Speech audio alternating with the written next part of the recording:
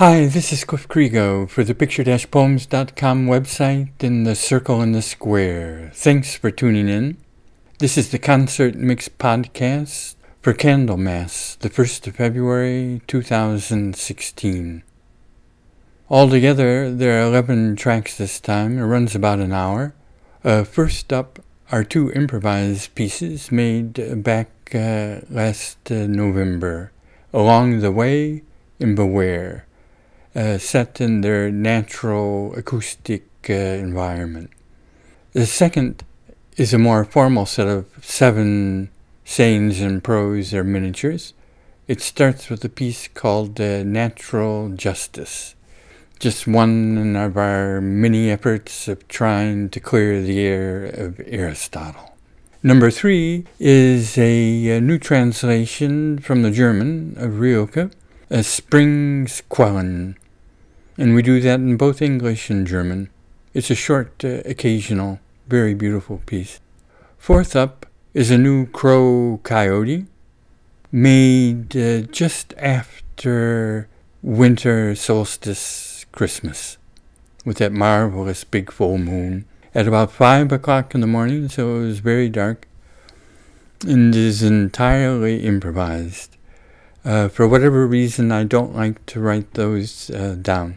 So Crow and Coyote are becoming good friends, sidekicks up at camp. So here they're discussing, believe it or not, the new V3 data rocket, a new piece of software that's set to make surveillance and data collection a thing of the past. And even the great and late Steve Jobs and Frank Zappa put in a guest appearance. 5 and 6 are from our new collection, Love is Round. And don't forget they're available on iTunes and what's that other one called? Amazon, yeah. So you can get all 21 long line sonnets as a collection or just download individual tracks. The pieces featured, Hildegard Garden. That's one of my favorite pieces. And Fastnacht, the Night of Mountain Carnival, appropriate for this time of year. 7 is a new piece, very different in tone, with a 4-voice vocal ground. It's called Thought Experiment. It probably deserves a little bit of explanation because it's one of my tre secco sotto voce pieces, a very dry, under the voice, objective narrative poems. So they're very slow, they're very open, single phrases, and remarkably without emotion. So they express things, but then in a very silent, subtle way.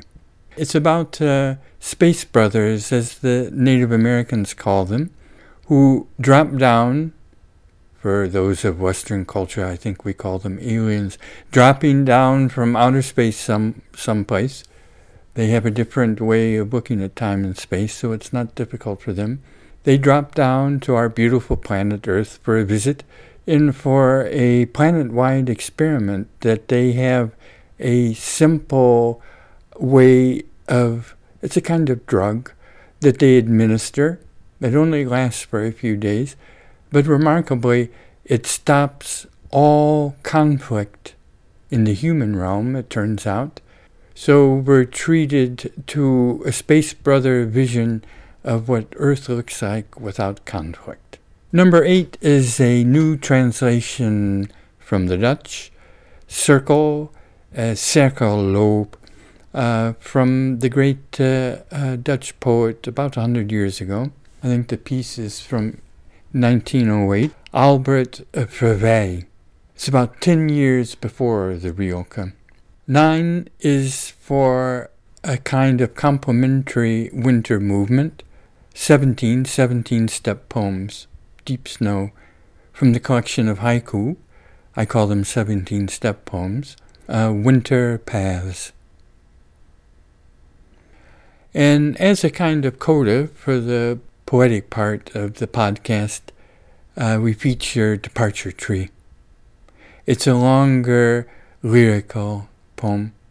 and is really coming out not so much of the mountains of either North America or the Alps, but is more the great white oak, tall grass prairie country of Ohio and Indiana.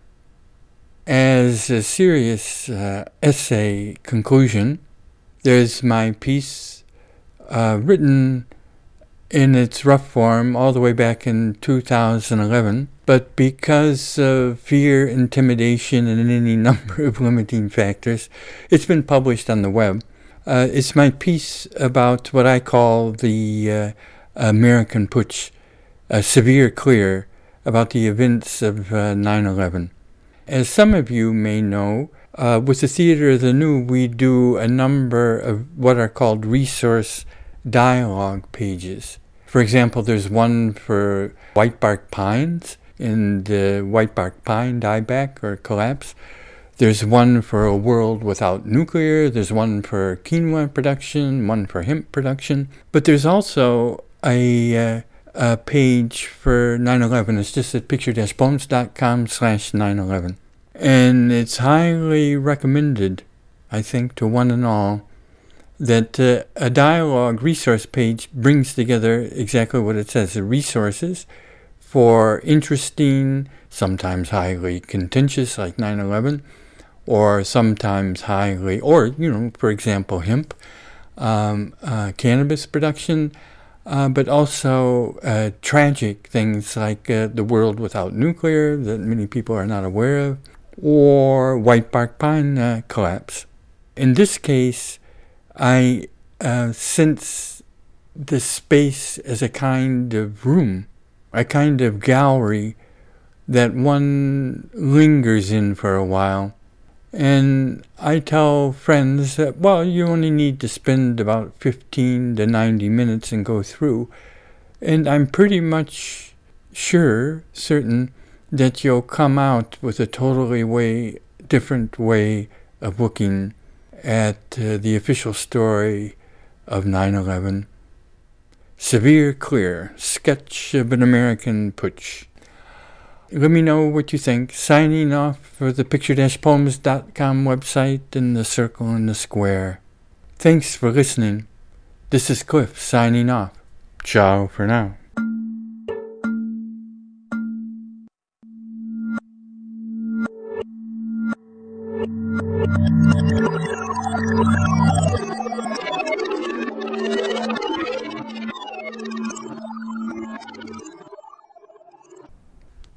Along the way, misfortune has been one of my greatest teachers.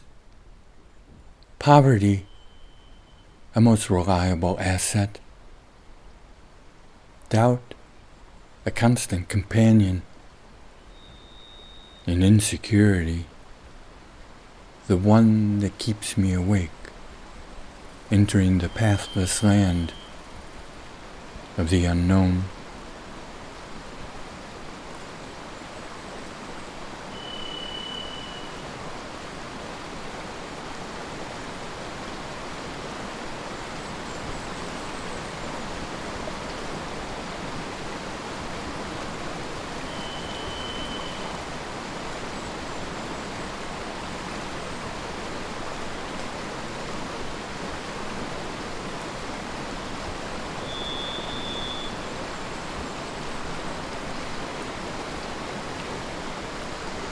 Beware of white cloaks that preach peace while practicing abuse and violence of the most insidious kind.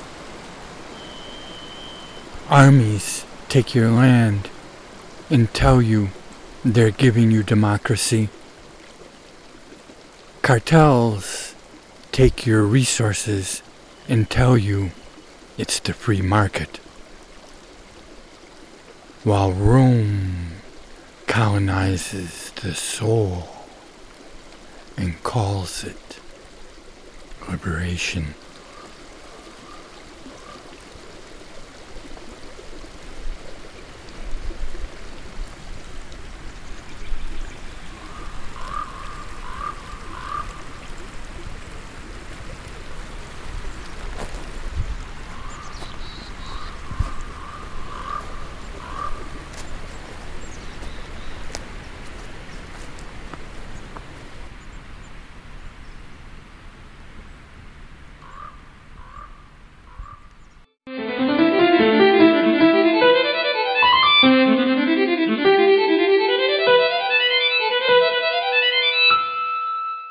Natural justice.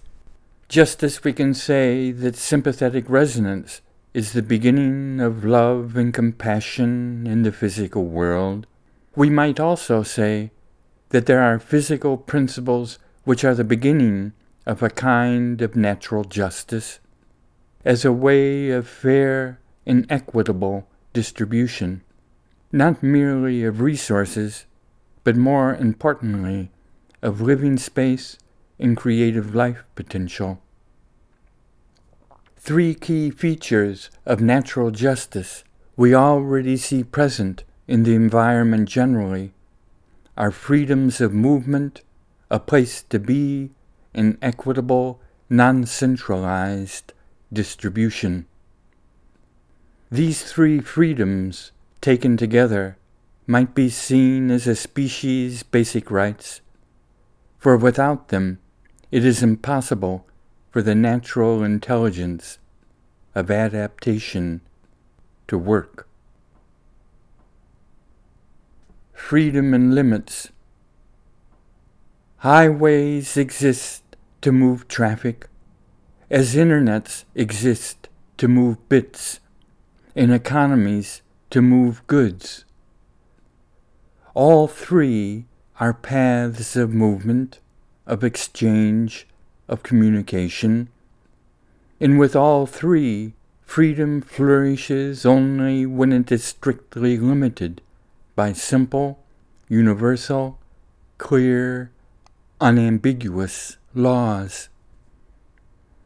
Without clear limits, the worst and most brutish of our natural tendencies shall come to rule the many roads that run between us.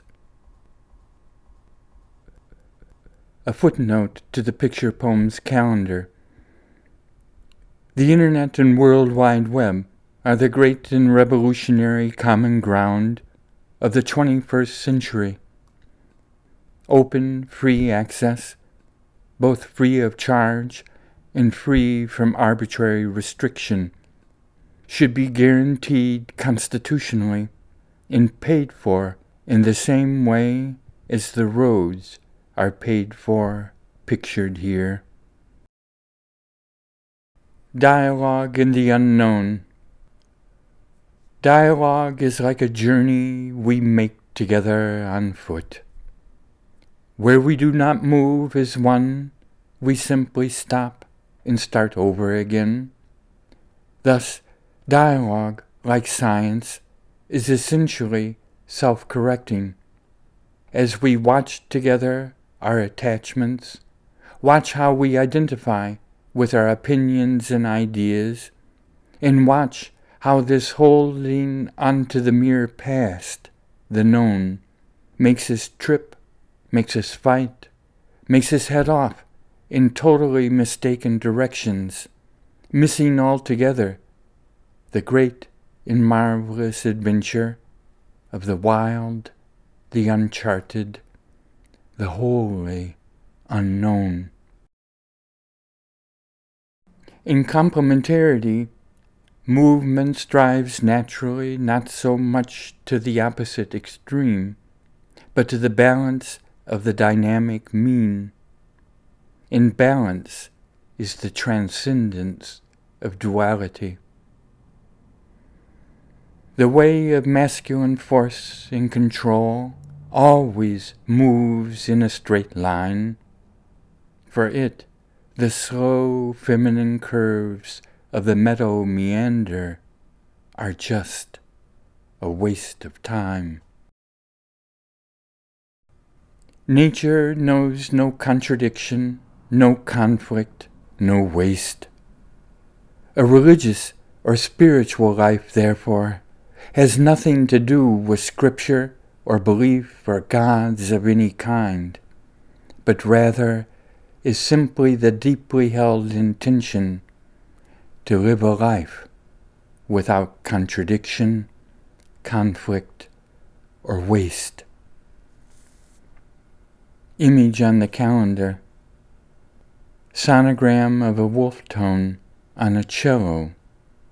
Natural model of what happens when two tones speak against or contradict each other.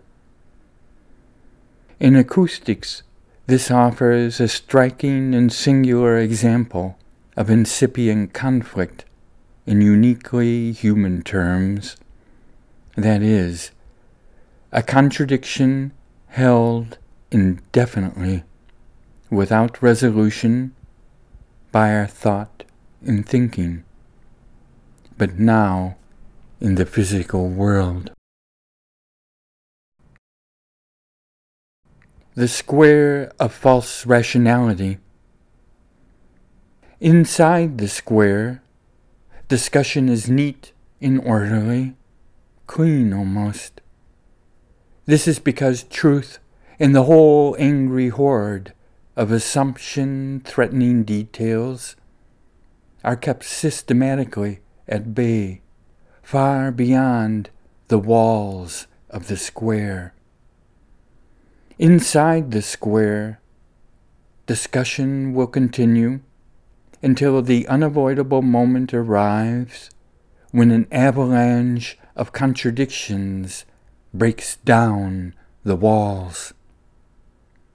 Or, alternatively, until we step firmly and resolutely out of the square.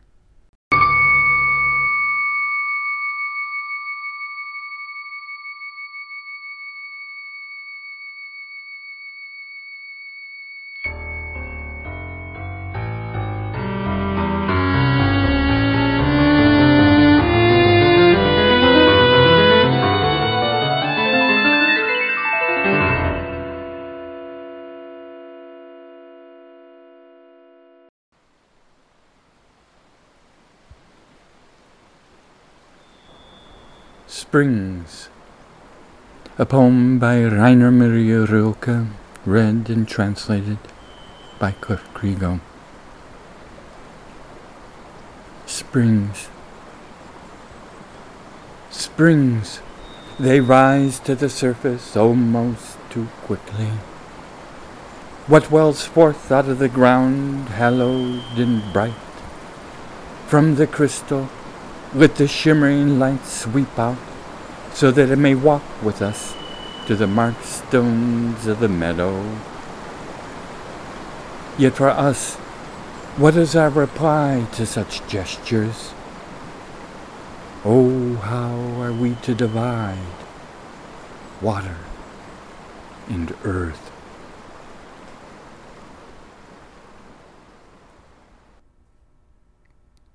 Quellen, sie munden herauf, beinahe zu eilig. Was treibt aus Grunde herauf, heiter und heilig? Lässt dort im Edelstein Glanz sich breiten, unsern Wiesenrhein schlicht zu begleiten. Was erwidern wir solcher Gebärde? Ach, wie zergliedern wir Wasser und Erde.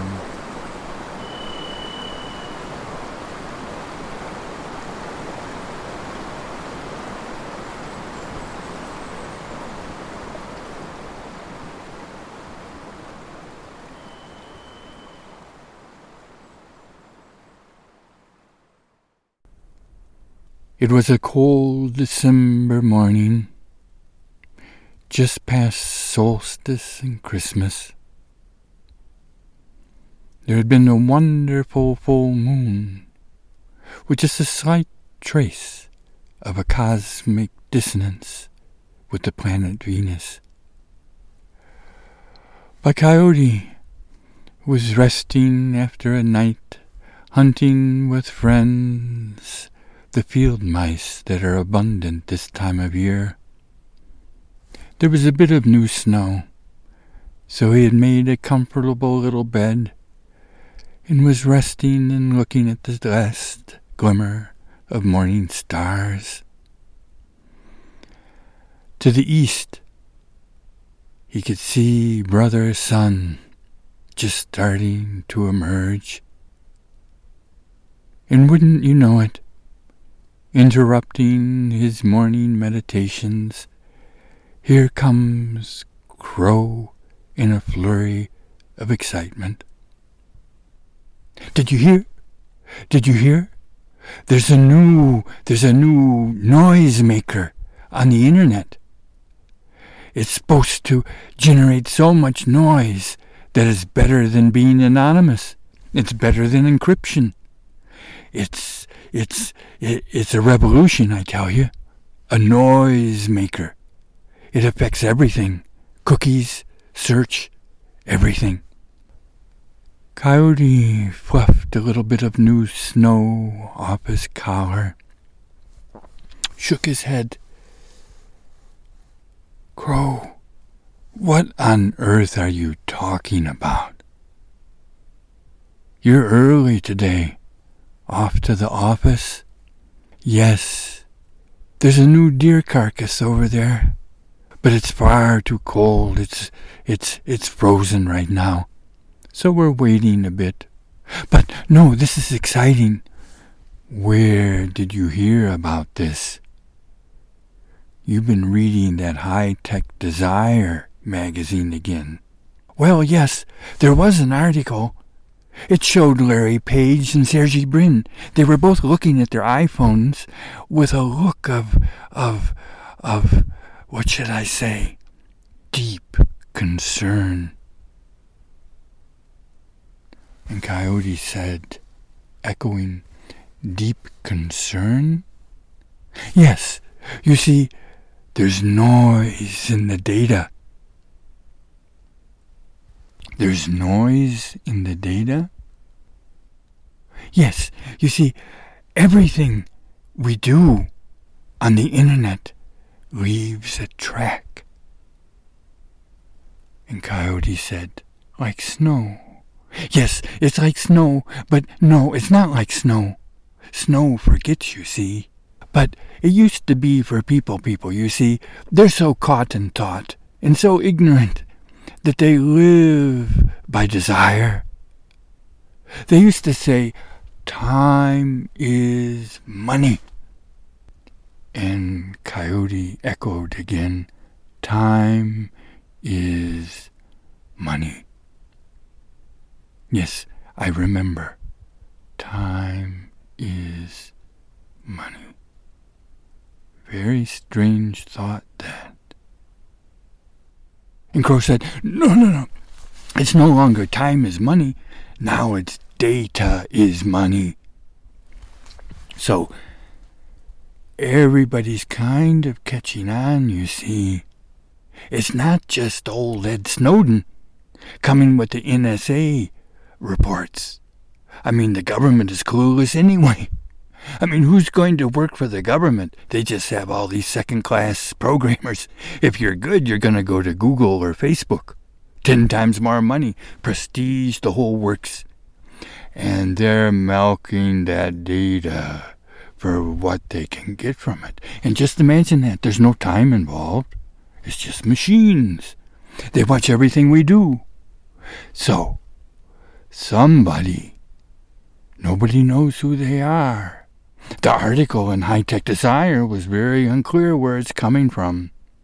But it's called the V3 rocket. V3 rocket?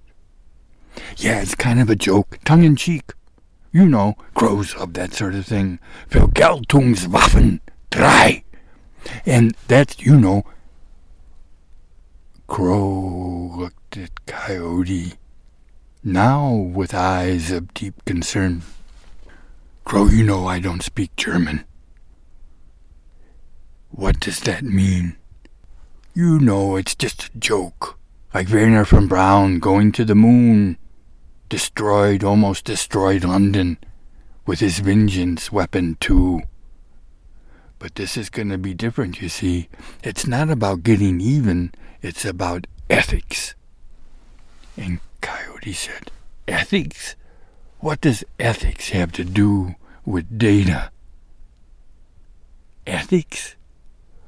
Well, Crow said, people, They're basically living totally without ethics anymore.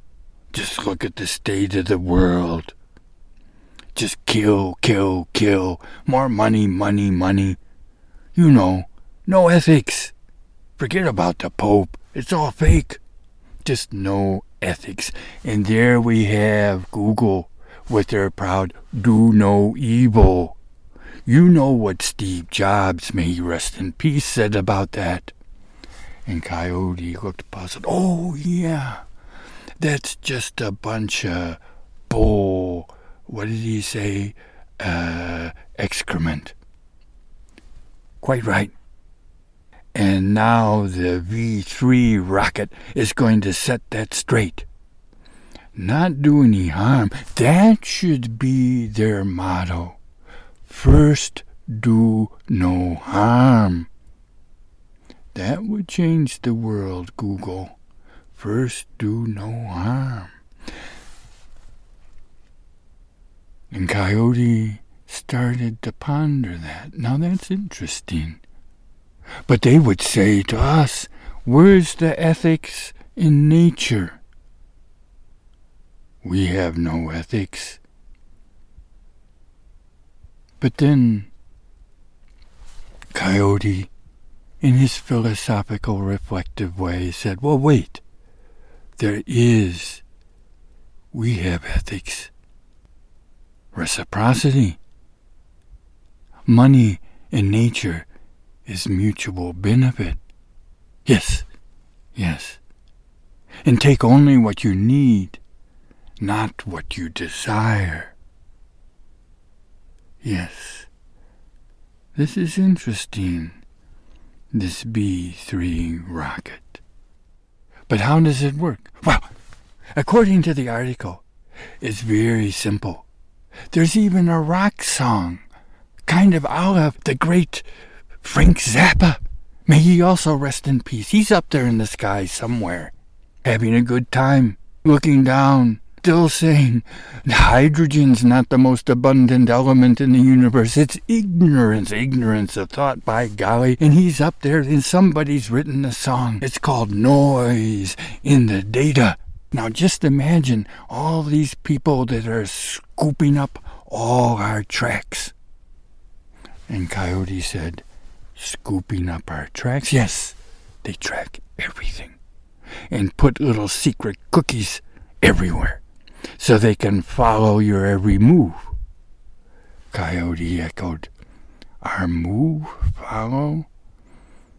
And he reflected on the blessing of new snow in December.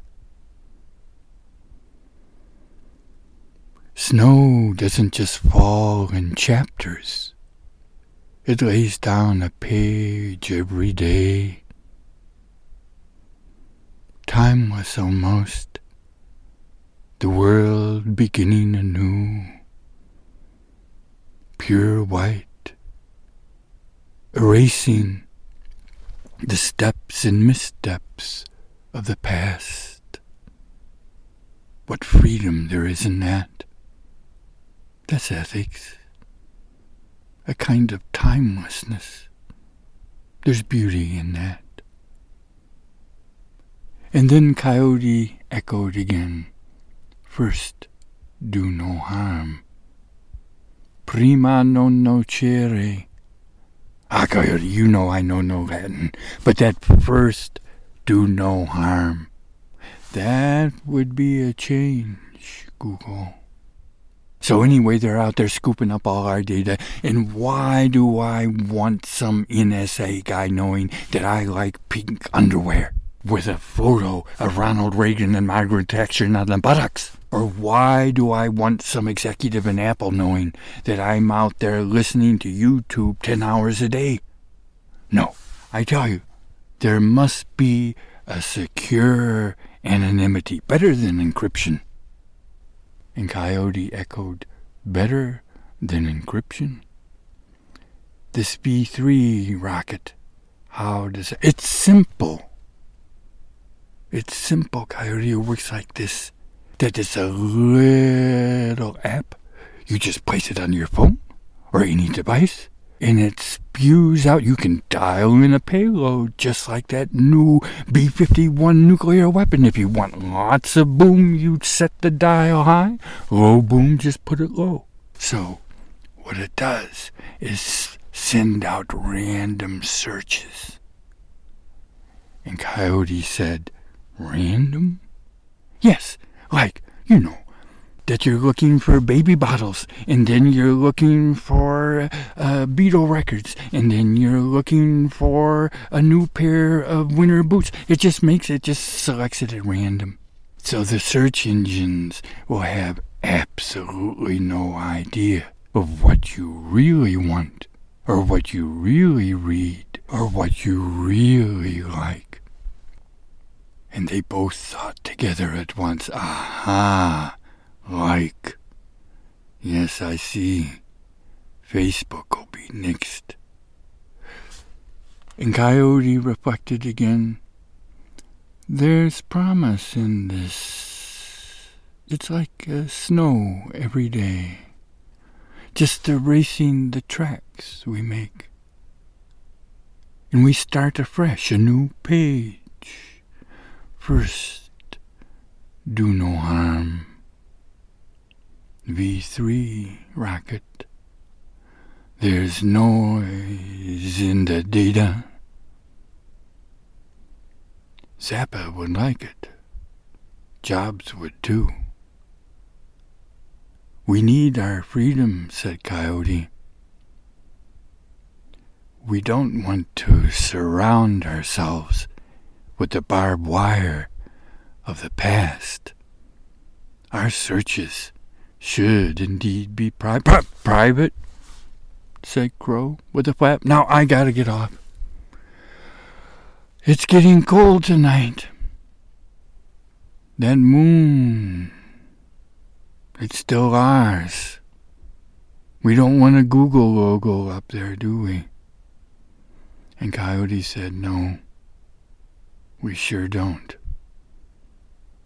We got enough problems with people caught in thought here underground. And with that, Crow alighted, flying not into the east into brother sun's light, but off to the west, where he knew in that remarkable Crow memory exactly where he and his comrades had found their winter cache. Such delight. How does the saying go? The bird flying west leaves no trace.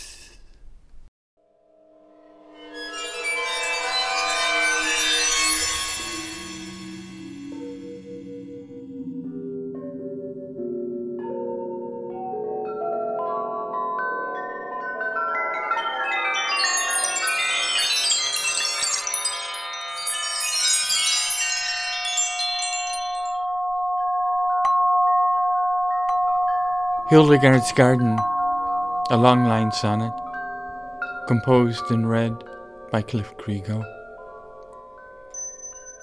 From the banks of the river Rhine, returning salmon pause, pondering great cycles of green, blue, and golden light, pulsing above a convent on a hill, shimmerings of sound, visions from a more subtle realm, from the lips of women rounded in ahs and ohs.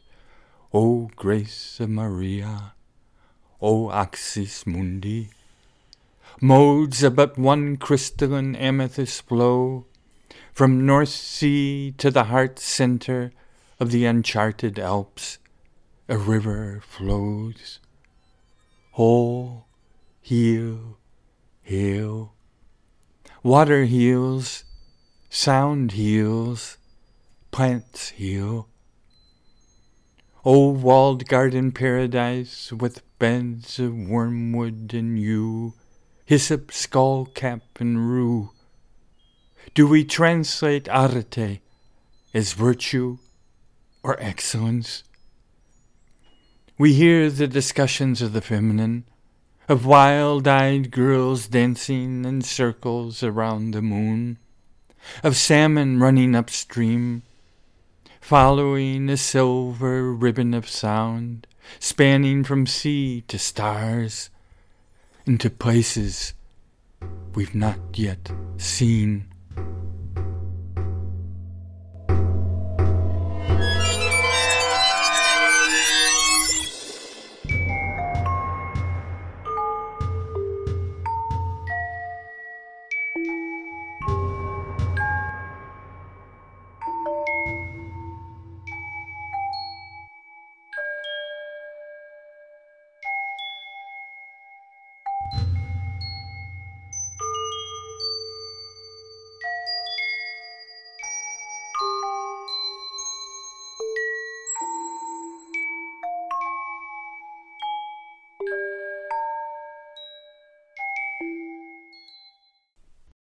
Fastnacht, the night of mountain carnival. Drumming out the bad spirits of mean men winter, screeching at them with a whir of horns and pipes, marching down cobblestone streets and under bridges where monstrous demons tend to congregate.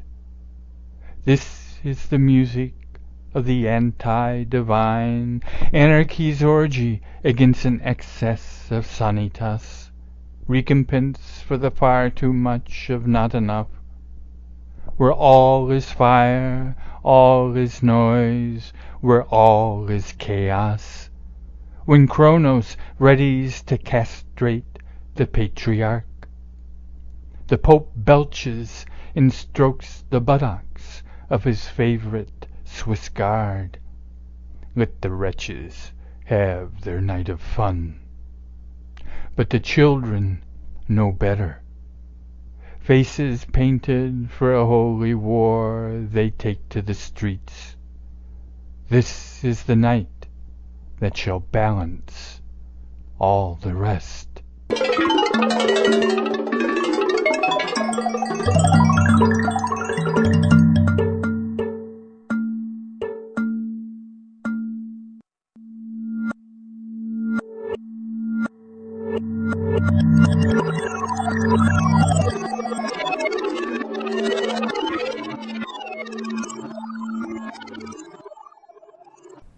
Thought experiment.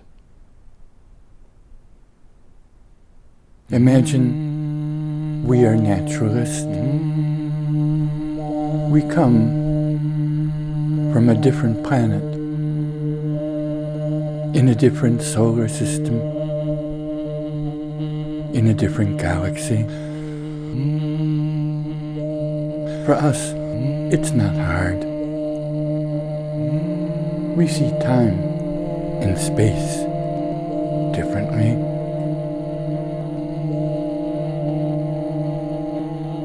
So we hop around and explore. Earth is interesting. We've been here before.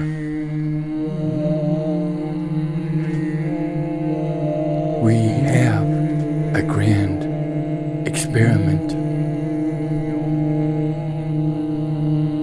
We have no ill intention. We simply wish to understand.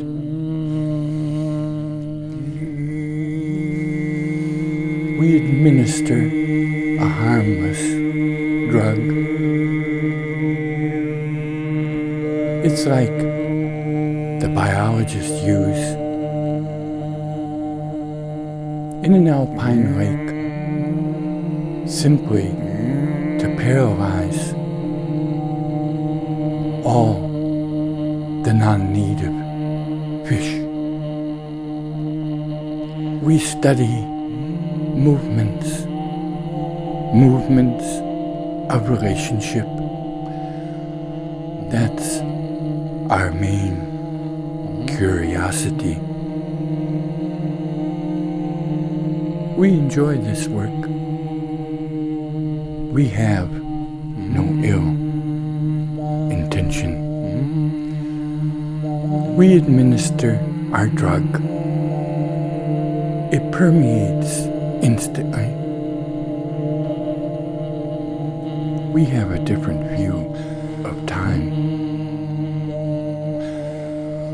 Instantly, the entire life sphere, it's good. It's interesting. We have no ill intention. Our drug instantly stops conflict. So we study what moves and what doesn't. All of nature keeps moving. The streams flow, the trees grow, and the birds fly. We have no ill intention.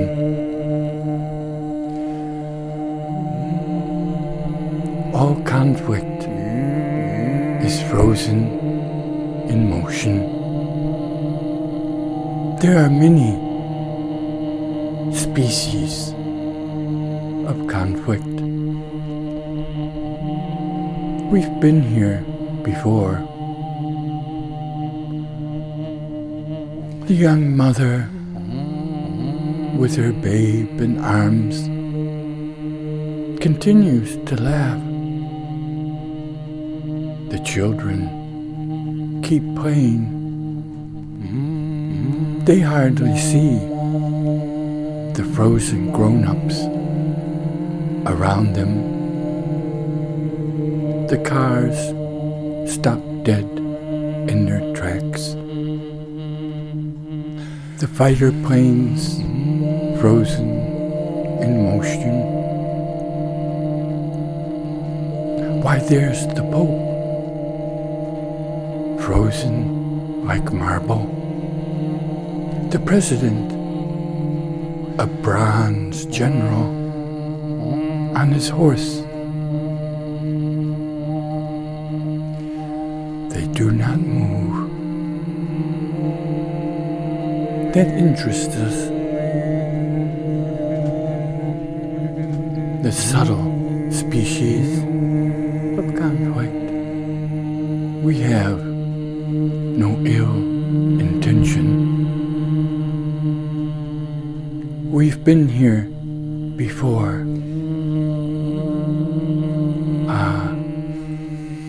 Look at Parliament.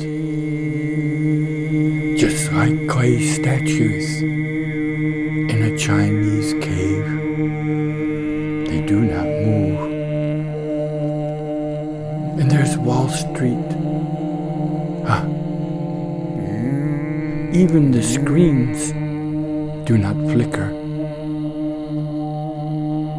The radio show has stopped. There's a deep silence everywhere. The young mother, babe in arms, is laughing. The children play. They don't notice a thing. But we do. We're simply curious. We have no ill intention. We call it the circle of love. It moves everywhere. When the rest stops, we call it good, a miracle. We have no ill intention. It's our main subject of inquiry. We've been here before. Until the next time.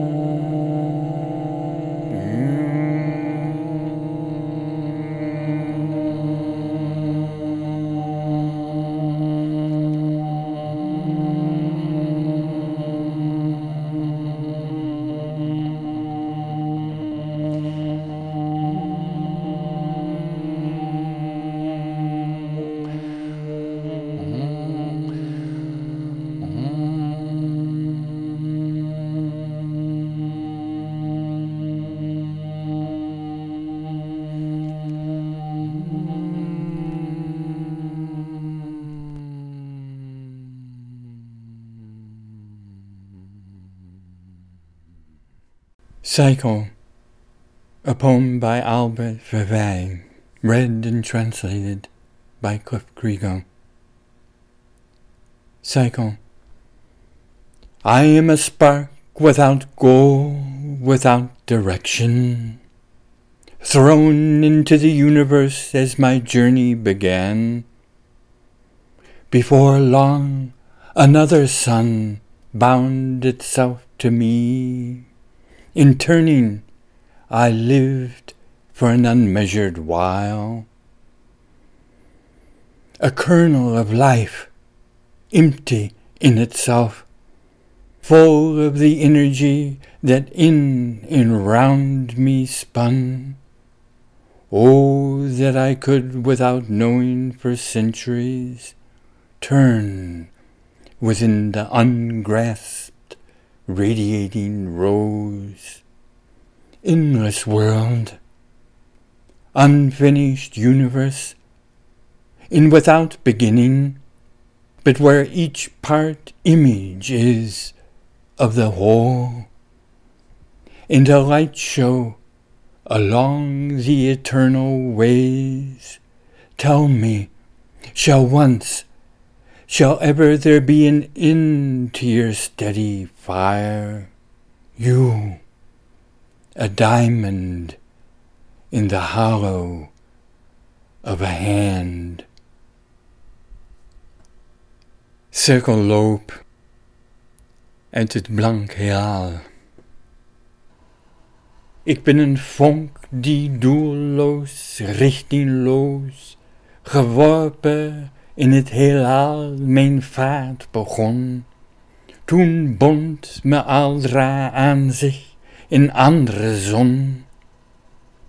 In winterland leef ik ongemeten poos, in kern van leven, in zichzelf een foos, vol van de kracht die in en rond mij spon. O, dat ik zonder weten eeuwig kon wintelen, in het onbegrepen straal en roos. Oneindige wereld, onvoltooid heelal, een onbegonnen, maar waarin elk deel beeld van het heel is, in een lichtend speel langs de eeuwige banen. Zeg, zal ooit zijn het eind van uw gestaagden brand, gij diamant in het holle van een hand. Winter paths, deep snow. 1. The blank page of freshly fallen snow. Where shall our first new path begin? 2. How deep snow heals, the old wreck of a car is gone, almost gone, the cross. 3. In one single night, the rudeness of machines in straight lines is erased. 4.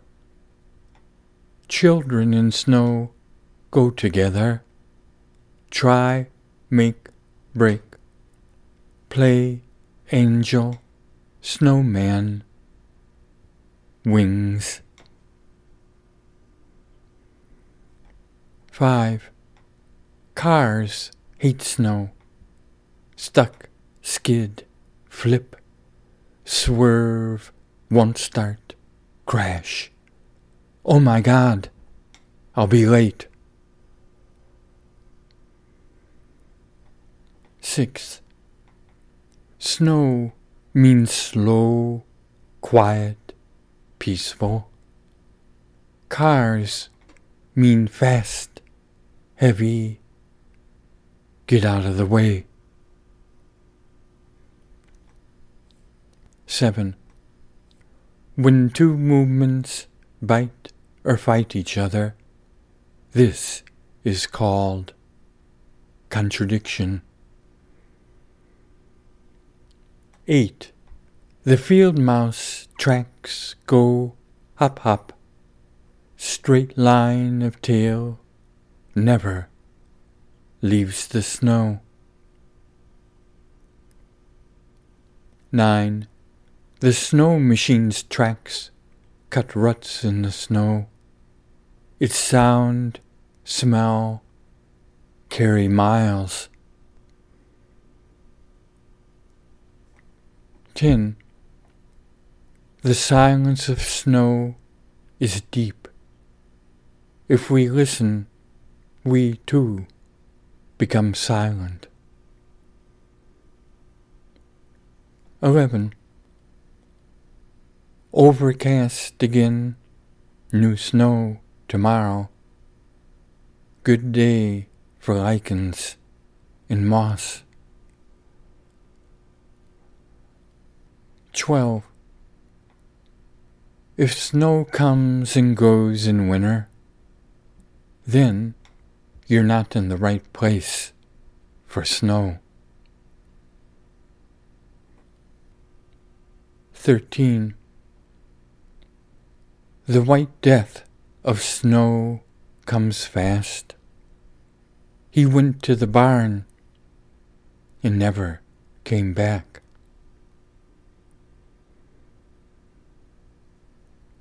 14. The way of snow shows never trust the man who is absolutely sure. 15. Today's traverse may be tomorrow's trap. How hard this art of waiting. 16. After storm, new snow. All the old paths are gone. Time to begin once more. 17. See the primrose nested on south-facing rock. The patience of deep snow.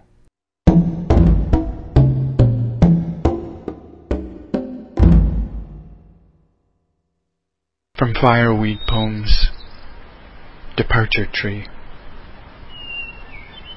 The sound of a farmer knocking on the wood of his kitchen table. You can hear the fact that the truth of love is never lost. Physical things, some precious, some more like habit, come and go, but the sound of knuckles on worn wood somehow remains the same. His grandfather made it, his father made it, and knowing full well his wife no longer hears it, and that the neighbors and houses standing in fields they once farmed together do not care to hear it, he makes it now, alone. Then he stops, listening, looking down into his morning coffee. His father used to tell him the story of how, when the settlers first came here to clear and plow the land, what enchanted the natives most was the taste of the settlers' sugar. As a boy, he always wondered by what sound, by what word they would have called it. The sound of voices, thank God for radio. The price of soybeans and corn. White oak, the straight, tight grain of long, dry summers. Black wormholes that a man of words might ponder. All the polish of work that breathes, folding into the rich fields of the present moment. He touches the wood, still hearing his grandfather's voice preaching to his father. Even God's gotta have a stick with two sides. They were talking about the government then. War, freedom, money. Some things are always the same. Taking the metal cup off the cooking stove, spirits rising with the smell of boiling black coffee, he shakes his head and asks out loud of himself, when the cup is broke and no more use, where does the circle go? He can still hear them laugh. That's how they talked. Sweets are always the first things missed, and the last to be forgotten.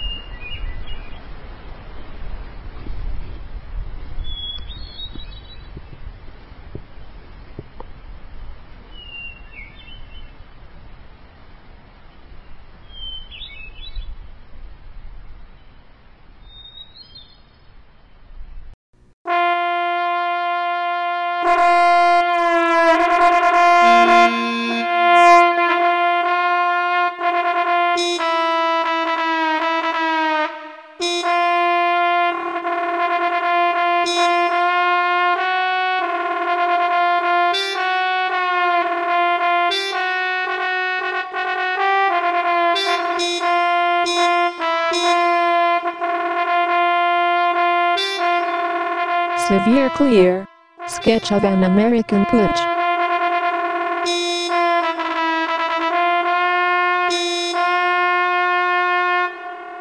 On the altar of God, I pledge undying hostility to any government restriction on the free minds of the people.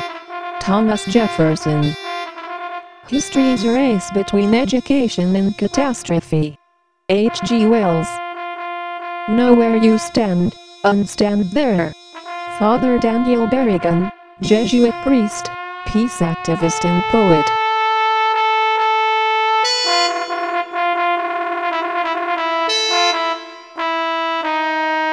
The key that unlocks the mystery of 9/11 is the collapse of WTC Tower 7. 2 towers were hit from the sky. 3 collapsed.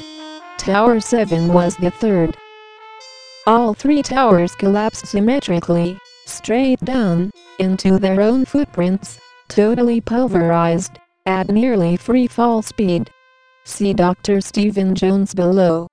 The obvious visual evidence alone suggests that all 3 towers were brought down in exactly the same way, caused not by the objects that hit them from the sky or the ensuing fires, but by means of controlled demolition. This in turn suggests weeks of careful preparation, placing charges with military precision, and using materials like nanothermite, capable of cutting nearly instantly through massive steel beams like a hot knife through butter, and available only to a handful of military experts. See documentary with Danish scientist, Niels Harrit, below. 4. If this is true, then the official account of 9/11 is clearly false. And if the official account is false, we clearly urgently need a new map or view that can make sense of the events of that day, one which converts the deliberately generated vortex of confusion into a crisp, clear, irrefutable outline of evidence, motivation, and means. Now, putsch is an old Swiss German word. In contrast to the descriptive tag, terrorist attack, a phrase which has by now, after a decade of incessant repetition, burned a hole of fear and dread straight through the collective psyche of humanity. Putsch suggests that we are dealing with enemies not foreign but domestic. Putsch literally means a thrust or blow, like we imagine the charge of an ancient Greek phalanx or spear-shaped squadron of, say, 100 men, weapons pointed forward, charging headlong into the opposition. The 9/11 putsch, then, can in a similar way be seen as a violent overthrow from some unknown and hidden center of power within, or closely aligned with, but in subtle ways independent of, the official U.S. government. What would constitute motive? Why would a small group of, say, 100 men, do this? Well, for the same reason putschs have always historically taken place. Power, resources, and control. And the complementary fear of the loss of power, resources and control add to this the likelihood that this homegrown axis of evil was almost certainly energized, I would conjecture, by an as yet unknown species of radical Judeo-Christian fundamentalism, giving the participants a sense of absolute necessity, or a kind of highly irrational but compelling, inescapable perceived duty or debt one owes to one's God, giving justification for doing bad things for what is in an highly disturbed and psychopathic way seen as the greater good. Now, what would constitute means? Obviously, it would involve a small cadre of officers within the U.S. Air Force, backed by a handful of religious, ideological zealots, and assorted other captains of industry. Philosophically, in my view, what is of utmost importance from the outset is simplicity and clarity. What is needed is the simplest view possible, capable of bringing all known facts and evidence together in one coherent way. At the same time, it is of equal importance not to get lost or sidetracked in endless speculation and discussions concerning lower-level detail. I would suggest that the collapse of Tower 7 should be more than enough reason to restart a new, independent, international, Nuremberg-style criminal investigation.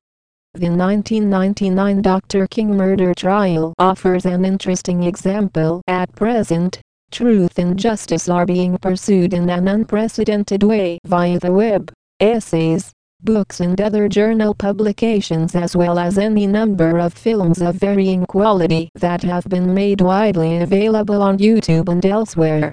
One damning documentary after the other has been produced, becoming ever more sophisticated in scope, thorough in evidentiary analysis, and more professional in presentation. Entire academic departments have now opened ongoing studies and inquiries of their own. This dialogue resource page attempts to, in an open and participatory way, bring the best of these materials together in one free, easily accessible, public place. If it is true that the collapse by controlled demolition of Tower 7 is the key that unlocks the mystery of 9/11, the fact that the key has not been resolutely grasped and turned, and that the mystery has not been fully resolved, has become a kind of both touchstone and mirror for the at present disturbed spirit of our age. Like other primary problems of the current era, such as the spread of nuclear weapons or the climate crisis, the unanswered questions surrounding every aspect of 9/11, whether we like it or not, reflect our integrity of character, or lack thereof. It does so by how we choose to act, or how we especially choose not to act. The logic is simple. If Tower 7 was indeed brought down by an internal coup and not a ragtag collection of Arab jihadis, then the raison d'etre for an entire decade of a so-called war on terror has been a complete and utter fraud, from beginning to end. This means that all the massive debt incurred, the resources wasted, the lives lost and still being lost, and the nations destroyed have not only been in vain, but have more importantly been the direct, horrendous outcome of one single, ruthlessly violent, act of deception. At the same time, the mirror which is 9/11 holds an ominous warning. For if true, those behind the putsch are almost certainly still active and plotting, and obviously becoming more and more like rats forced into a dark corner as the worldwide drumbeat of the demand for truth grows ever louder and closes in. It is also a warning that Act 2 is most likely being prepared as we speak. Remember, as always, their calling card, their brand, is fear.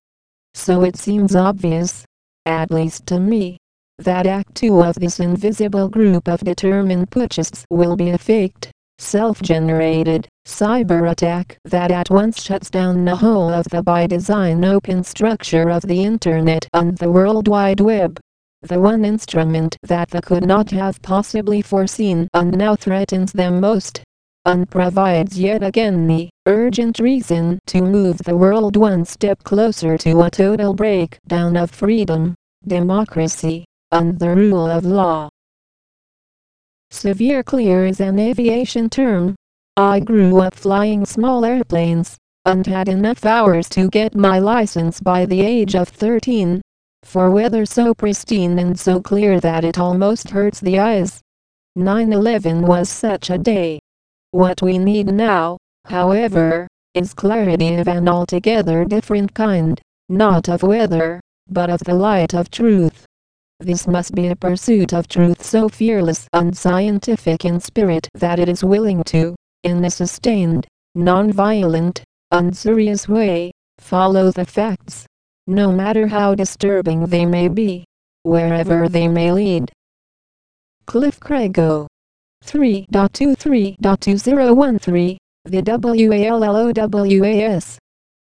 See more at http://picture-poems.com/911/saint-.qbl0kwjg.dpuf.